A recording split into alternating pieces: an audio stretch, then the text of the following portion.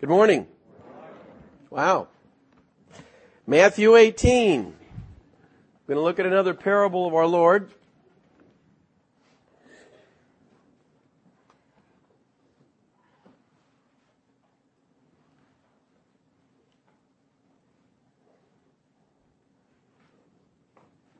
You ever sat at a business meeting or a meeting at work and bowed your head in prayer at the beginning? I do it all the time. Or wondering what the opening hymn was. It's a good habit to get into. Matthew 18, verse 21. Then Peter came to him and said, Lord, how often shall my brother sin against me and I forgive him? Up to 7 times?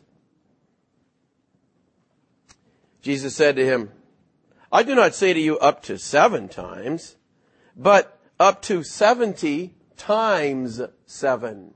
How much is that? 490. One guy, same guy sins 490 times. Therefore the kingdom of heaven is like a certain king who wanted to settle accounts with his servants. And when he had begun to settle accounts, one was brought to him who owed him 10,000 talents. But as he was not able to pay, his master commanded that he be sold with his wife and children and all that he had, and that payment be made.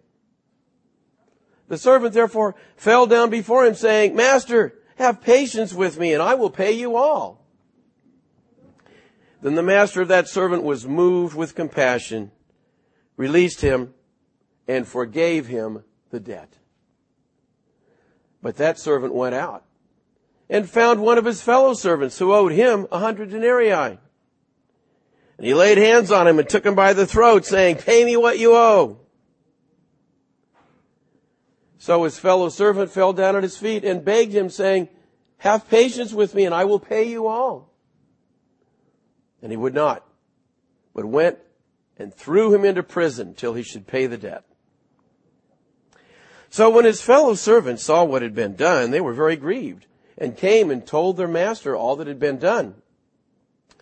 Then his master, after he had called him, said to him, You wicked servant, I forgave you all that debt because you begged me. Should you not also have had compassion on your fellow servant, just as I had pity on you? And his master was angry and delivered him to the torturers until he should pay all that was due to him. So my heavenly Father also will do to you if each of you from his heart does not forgive his brother his trespasses.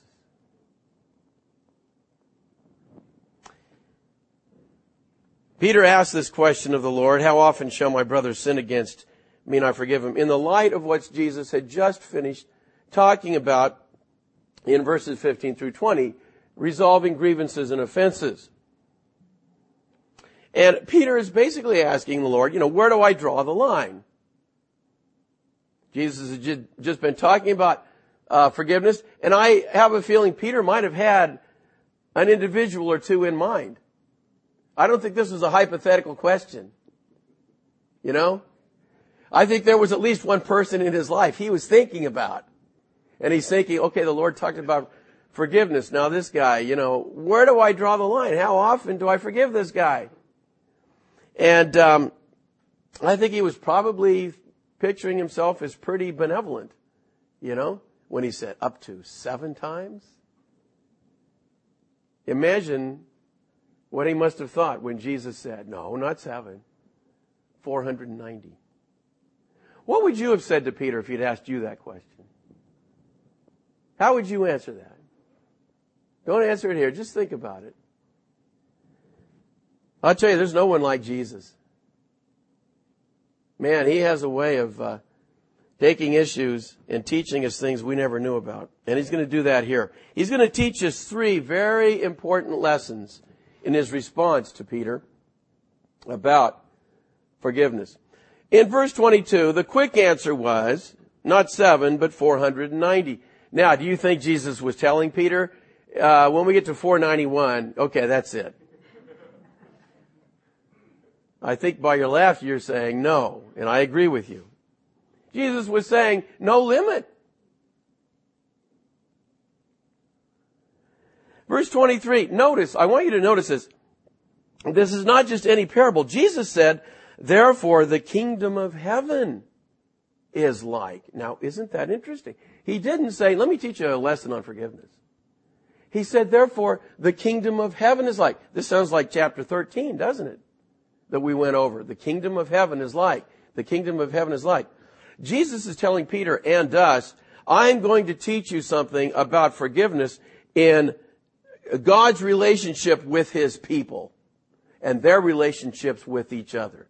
So that means we can sit up and take notice because He's talking about us. Now, He starts with this king who went up to settle accounts. And it says he came across a guy in verse 24 who owed him 10,000 talents. Now, we're really not going to appreciate this parable unless we get a handle on the amounts here. I don't think when you read this, you really understand what Jesus is saying. He is saying some pretty astounding things here when you begin to understand the amounts involved. And I think it's wonderful that God has preserved two facts for us to this day that we know for certain about money at that time, so we can say exactly what these two debts are. The amount the servant owed the king and the amount the fellow servant owed the other servant. Here are the two facts. 1 denarius is the equivalent of a laborer's wage in one day. A common laborer, unskilled worker. So we can figure that out today. What's minimum wage? $8. $8 an hour. Okay? So we'll pay our laborer $8 an hour. 8 hours is what? 64. You guys are sharp. $64. Okay, so 1 denarius in today's money is equivalent to $64. Got that? 1 day's wage, a denarius. Well, let's start with the small debt first. The servant, the fellow servant, here in the later verses, owed, in verse 28, 100 denarii. So 100 times 64, 6,400. Now, that's a good amount of money, $6,400 to owe another guy. But I mean, it's not, a huge amount. Cars go for 20, 30,000, right? So, today's, a typical going rate, let's say, he were to get it at interest, that's 4% about nowadays. And it's a small loan, relatively speaking, so it'll be a short-term loan. We'll say 5 years. At 5 years, 4% APR. It's quite payable. He would have to be paying $118 a month. That's affordable, right? Okay? So, this guy, he could have made arrangements later when he grabbed this guy by the throat. Pay me $118 a month for 5 years. I make a tidy little profit and I get paid back. Now, let's compare that to the debt that the servant owed the king. 10,000 talents. A talent. That's kind of scary because a talent is also a measure of weight. 1 talent was equivalent to, you can look it up any place, 6,000 denarii. Yeah. Jesus was trying to teach us something here. 6,000 denarii. Okay, if a talent is 6,000 denarii and a denarius is $64, that means a talent is about, if I got my math right here, $400,000. Okay? 1 talent. 1 talent. $400,000. Okay? That's a modest house, huh? Right? Okay? Going rate of 4% APR. We're going to give this guy a break. Normally it's a 30-year loan. The longer the loan, the less the payment. But there are places you can get 40-year loans. Not typically in the housing market, but we'll pretend. In this case, we'll give the guy a break. 40 years. But, wait a minute. He doesn't owe 1 talent. He owes 10,000 talents. 10,000 talents. Hold on to your seats. His debt is $4 billion. That's the parable Jesus is telling here. Okay? Jesus is teaching us something. So the one debt kind of shrinks into insignificance, huh? $6,000. $4 billion. If he were able to get a loan from the king, nice terms, 40-year loan, 4% APR, you know what his monthly payment would be? $17 million. A month. $17 million. I'll tell you right now, I don't know, maybe except for a few, and I don't even think that's the case. Nobody in this room sees that amount of money in their lifetime. 17 million. A month! He's going to have to pay. As you think, you got to think, what was this guy thinking? Where did it go? He knew the king was rich. He had a scheme. Hey, give me $4 billion and I'll turn it into 8. It's gone. Maybe he thought, the king wouldn't miss it. Well, unfortunately for him, this king remembered it. And it wasn't easy terms. He says, I want it now. Could you imagine? Man, I can't imagine being approached by someone and saying, okay, pay up the $4 billion right now. Here's the astounding thing. Verse 27. Then the master of that servant was moved with compassion, released him, and forgave him the debt. How much did he owe now? 0. That $4 billion just became zip, nothing. You think this guy had a burden lifted off of his shoulders? By the way, looking ahead, you think he might be able now to go out and forgive a few debts that are owed to him? Yeah. Basically, he's $4 billion richer. Wow. Forgiven. Wiped clean. Erased. Gone. So here's the first lesson. 3 lessons, I said. You and I, believers, have been forgiven an incredible debt. A debt to this day, we really can't understand. What's the hymn? Not till then will I know how much I owe, Lord. When I see you face to face, then I'll know. That's what Jesus is teaching here. You see, because the king represents the Lord. And the servant that was forgiven represents you and me if you know Jesus Christ. Jesus is saying, boy, you were forgiven an awful lot. You just don't know how much. More than you'll ever know. We owed him a debt of sin. And it was going to take eternity to pay it off. We were bankrupt. We had nothing to offer him. Nothing. Empty pockets. Do you remember the joy of full forgiveness? If you know Jesus Christ, I remember it very well. Man, I told the fellow that led me to the Lord after I got saved, man, I said, I feel like I'm 9 feet off the ground. I felt so relieved. I felt like this guy, And I knew it wasn't going to come up again. Gone. If you don't know Jesus Christ, then you don't know what I'm talking about, but you can. You don't have to wait. Right now, today, you could know that sense of complete forgiveness of all your sins. You'll never know what it's like until you've experienced it. Do you remember the joy of full forgiveness? Do Do you still have that sense of joy? Maybe it's died out a little bit. It's interesting, the way you can tell, Jesus said it. He said, the measure of your sense of forgiveness is measured by your love for Him. How's your love for Jesus?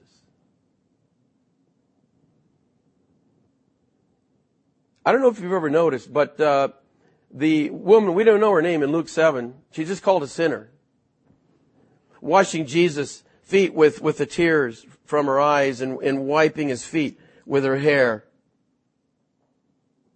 And Simon the Pharisee sitting, man, I'll tell you, he was uncomfortable.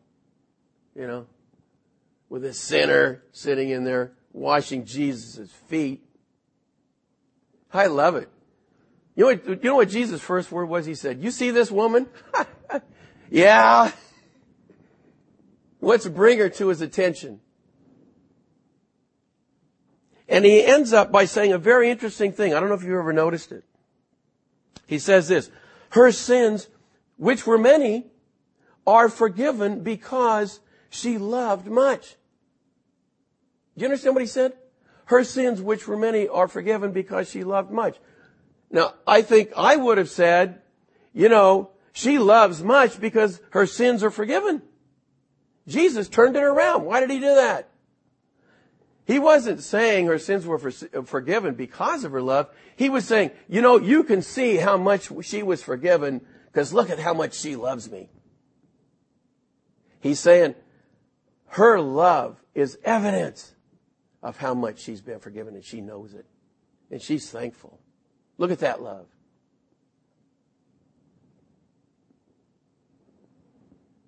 Would people say, you love Jesus much? If not, then you've either forgotten how much you've been forgiven, or like Simon the Pharisee, you've never known His forgiveness. It's hard for me to sing that hymn, "It Is Well With My Soul," without getting tears in my eyes every time on that verse. Think about it. I tell you, Horatio Spafford was thinking about how much he'd been forgiven when he wrote these words. My sin. Oh, the bliss of this glorious thought. My sin, not in part, but the whole, is nailed to His cross, and I bear it no more. Praise the Lord. Praise the Lord, oh my soul. Can you relate to that?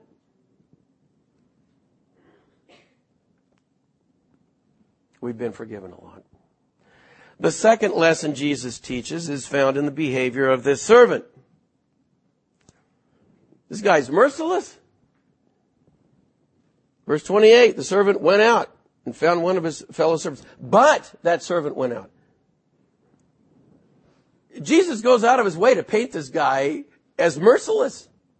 Number one, he went out, the idea being right from the presence of the king. Okay? Just been forgiven $4 billion, and he immediately heads out. And number two, he found a fellow servant. He's looking for this guy. Wow! Where is this guy coming from? 3, when he found him, he laid hands on him. 4, he says he took him by the throat. Can you imagine?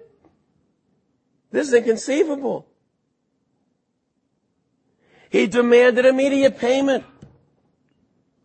And when the guy couldn't pay on the spot, in fact, it's interesting, he quoted the other guy when he fell down and begged.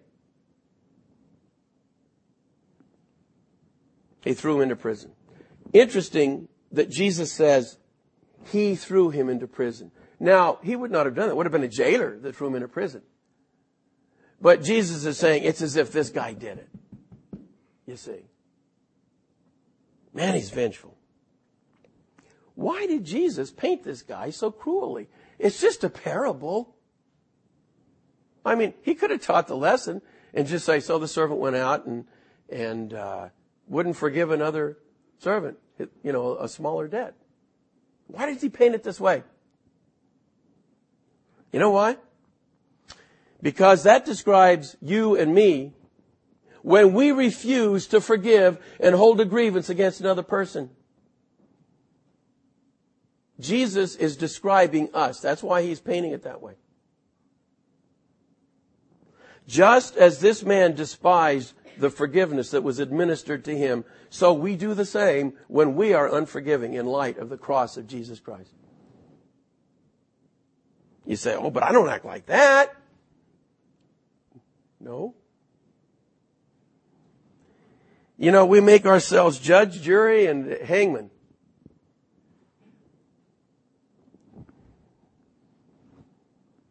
We like to, keep a little account. Man, look what he said to me. Let me make a note of that. Write it down. A lot of detail. Man, that was terrible. How could he do that? She did that to me, a sinner. Write down all the details, and it's just so obvious that it was terrible. It was wrong. What a sin. I know nobody's ever done this. At least not in a book, maybe, but the book's up here. You see. And we proceed to, periodically we'll take it out and just kind of review it. Read through it. Oh, man, yeah, I remember that. Wow. Can you believe they did that to me? We might share it with another person. Or we might think of a great way to approach the person to get them back. Why do we do those things? You know why? Because we're punishing them. Because we want to see justice done. They did something wrong to me. Now they deserve to have something wrong done to them. Isn't that true? That's why we get angry. You know why we get angry? We're saying, I'm going to make things uncomfortable for you. I'm going to yell. I'm going to scream. I'm going to raise my voice. I'm going to call you bad things. I'm going to make life uncomfortable for you. I'm going to punish you. That's what we're doing. Or, the silent treatment. Cut them off. Some way to hurt that other person so we can get justice. Justice. I've seen grievances last for years. I've seen some grievances last for a lifetime. A lifetime. People who wouldn't speak to each other, and they went to the grave that way.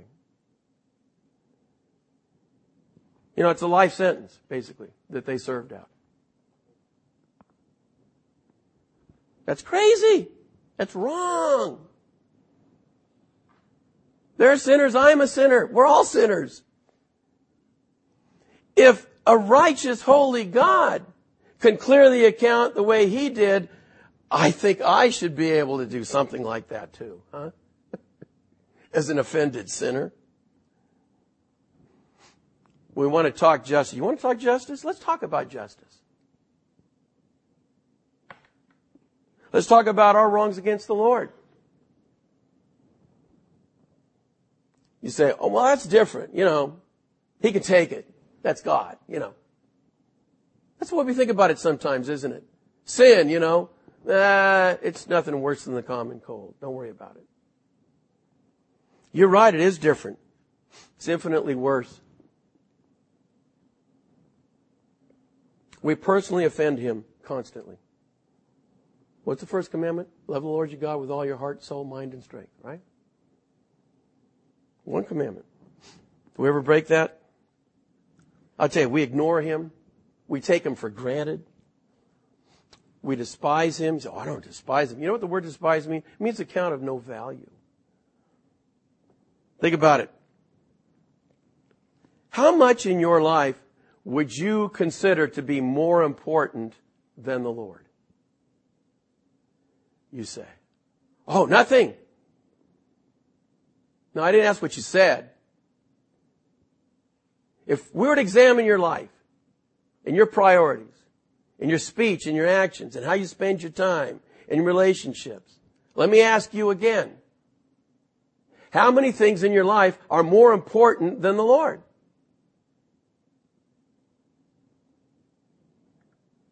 The one who moment by moment gives you life and breath and everything you have and are. It's amazing, how clearly we can see in moments of self-realization. Now, I mean that last phrase, self-realization, not in the sense the psychiatrists do, self-realization, when you achieve your full potential as a person. I mean, biblically, when we see ourselves as God sees us. It's amazing how clearly we can see it those times. The first time it happened to me was July 1969 when I got run over by a truck and I should have been killed. A lot of seriously broken bones, tread marks on my clothing. It was a semi, 24-foot Matson van loaded with 28,000 pounds of freight. When I woke up on the pavement, I had not, by the way, you're not going to be able to say, oh, well, it's because you went to church, and you had all this input. I never went to church. I never read the Bible. But when I woke up on the pavement, I knew, and I didn't have some preacher standing over me, that I was going to hell. I never even thought that thought. I knew it. I knew I deserved it. And I knew I was helpless and hopeless. I mean, it was so, I can remember it right now, as if I'm still laying on that pavement. It was so clear to me. You say, why? What terrible things had you done? Well, I'm not going to go into detail, but I can tell you the worst thing, because I realized it at that point. I knew I was going to hell and deserved it because I'd been ignoring God my whole life. That was it. I just knew it. I didn't care a fig about God. And it was too late. I saw 22 years of despising God. It's interesting, David got that same little insight in his sin with Bathsheba when he wrote in Psalm 51. He says, talking to the Lord, against you and you only have I sinned. Isn't that a curious thing to say for David? I mean, he just committed adultery. He sinned against Bathsheba. He sinned against her godly husband, Uriah, in multiple ways, trying to get him drunk, and then finally having him murdered, involving his general in it. In fact, his whole kingdom ultimately was affected by his sin. And yet, David has the audacity to say, against you and you only have I sinned. You see, he had that moment of clarity when he realized that what makes sin so serious is that it's against God. You see, all that time, David realized what he had been doing to the Lord all that time. And that was the worst of it by far. How he despised the Lord. He had to have crowded God out of his life, didn't he? You ever done that? To make room for sin, And all that time he was hardened, he didn't understand it until suddenly, man, it just hit him like a ton of bricks. The prodigal son comes back. Oh, how he'd hurt and sin against his father. You know what he says? He says to his father, I have sinned against heaven and in your sight. You notice that? He didn't say, I've sinned against you and in the sight of heaven. He had that moment of clarity when he realized the worst thing about sin is it's against the Lord. Back book.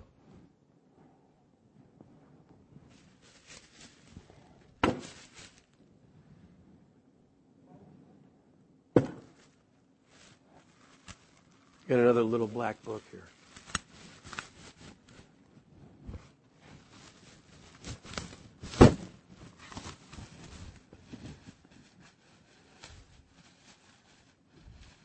Not going to be a bestseller. In fact, you won't be able to get it in the bookstores.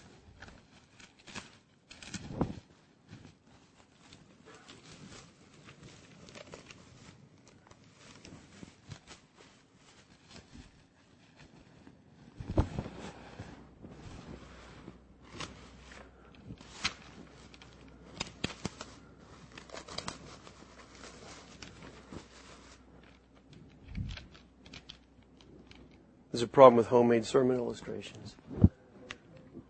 There it is.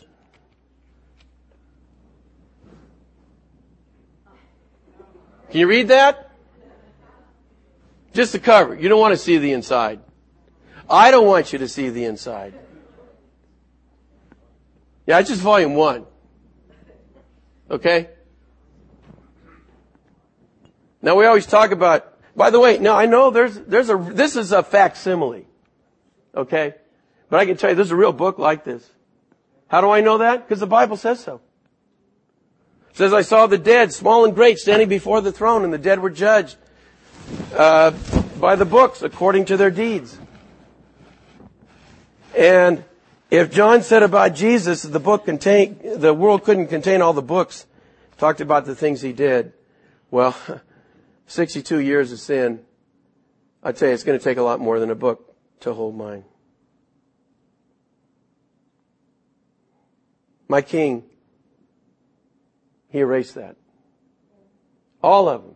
I don't know how many there are, but they're all erased. Just like this King here. Man, that was a burden. I remember it so well when I saw my sin. And I felt like Pilgrim, just hunched over, with that big weight on my back. And I came to the cross and it just rolled off out of sight. It feels so good to know. You could open it now, it's blank. Well, not with an eraser. It was washed by blood. The blood of Jesus. That's how much it cost. He couldn't just say it, I forgive you. He had to have a basis for doing it. And Jesus gave that to him when he died for me. I love that song, Jesus paid it all. Jesus paid it all to him I owe. Sin had left a crimson stain. He washed it white as snow.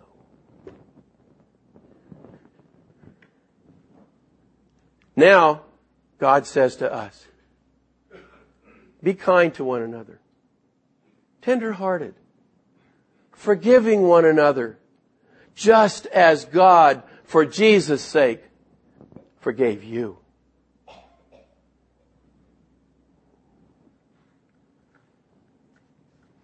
It's interesting.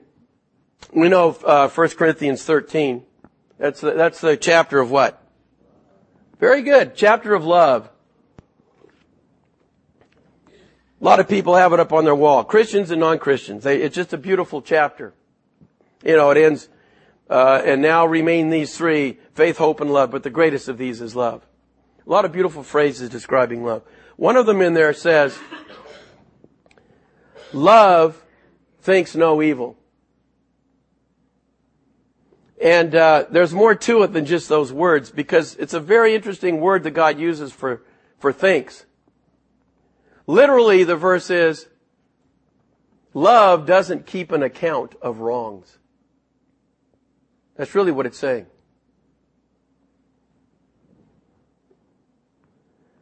So, what God is saying is, you know that little black book?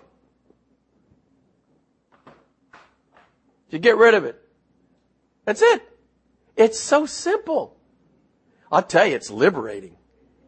It is so nice not to have to keep track of everybody else. I got plenty to worry about right here. Toss that little book. You say, I don't know if I can do that. Beautiful verse in Proverbs. It says, the discretion of a man makes him slow to anger, and it's his glory to overlook a transgression. Overlook. That's great.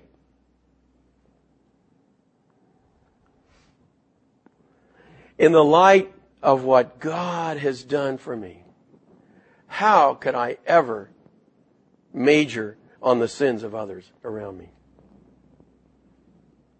Final lesson is in the last part of the parable here, and particularly the last verse.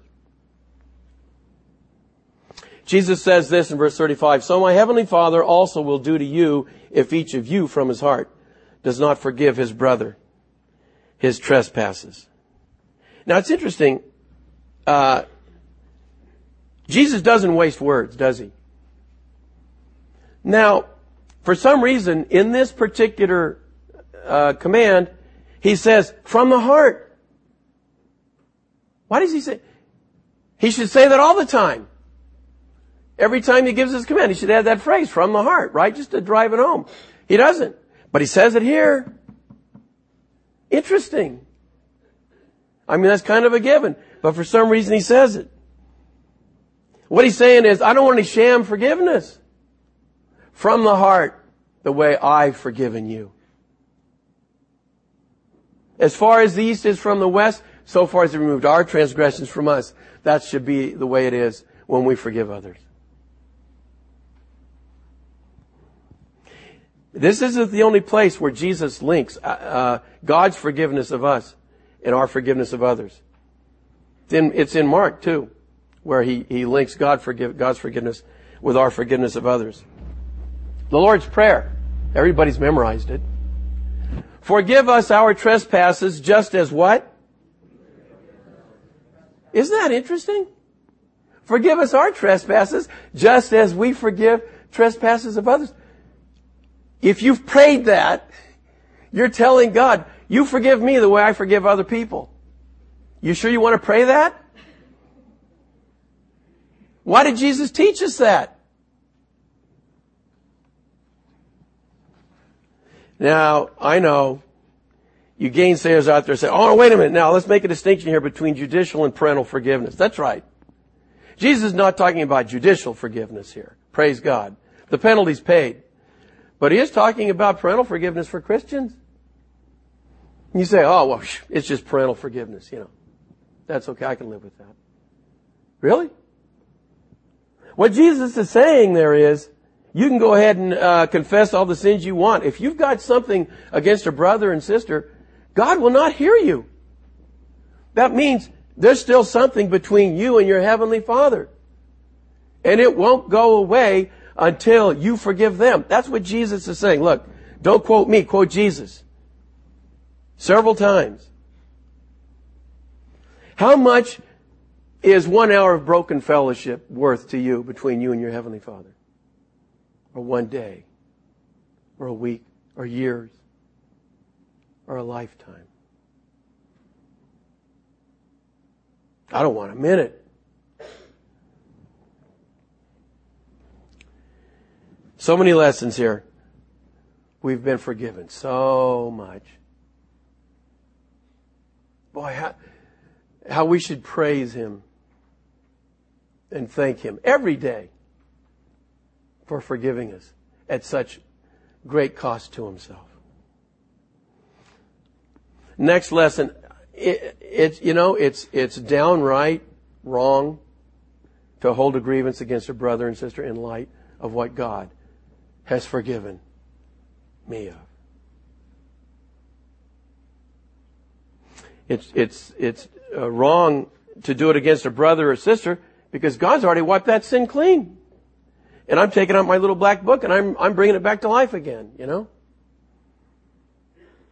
it's just as wrong against an unsaved person because we're demonstrating to them, if we hold a grievance, we're demonstrating to them what the forgiveness of God is like if we hold a grudge. And finally, Jesus tells us that our forgiveness from God on a day-to-day basis is based on our forgiveness of others. I think there's a good application here. If there's anybody here who has an outstanding grievance against someone else, just forgive them. That's it. Okay, drop it right now. Toss that book. Get rid of it. Let me short circuit something that often happens, by the way, when people get challenged this way. Several times I've known of people, a brother or sister that'll go up to another believer, and for some reason, they'll say, for years, I've had a bitter spirit toward you, and I realize it's wrong, and so I thought I'd come and tell you that I've had that bitter spirit. Isn't that good? That's terrible. No. Confess it to the Lord, because it's sin, and drop it.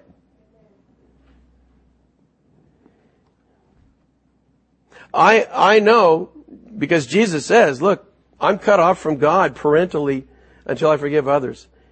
It stifles the work of God if there are grievances and offenses in a body like this. So that's my heart's desire, that there's nothing between anybody here. Let's pray. Lord Jesus, we thank you that we have been forgiven so much. Lord, we just know right now we don't understand the half of it. We know someday we will see it. But we pray that we might live this side of heaven as those who love much, having been forgiven much. That we might demonstrate to the world what the forgiveness of God is like. Oh, how sweet it is. And if there's anybody here who has never known the forgiveness of God and had that debt canceled forever, oh Lord, may this be their day. That they might see that wonderful phrase, paid in full, written across their ledger by the Lord Himself. We ask it in Jesus' name. Amen.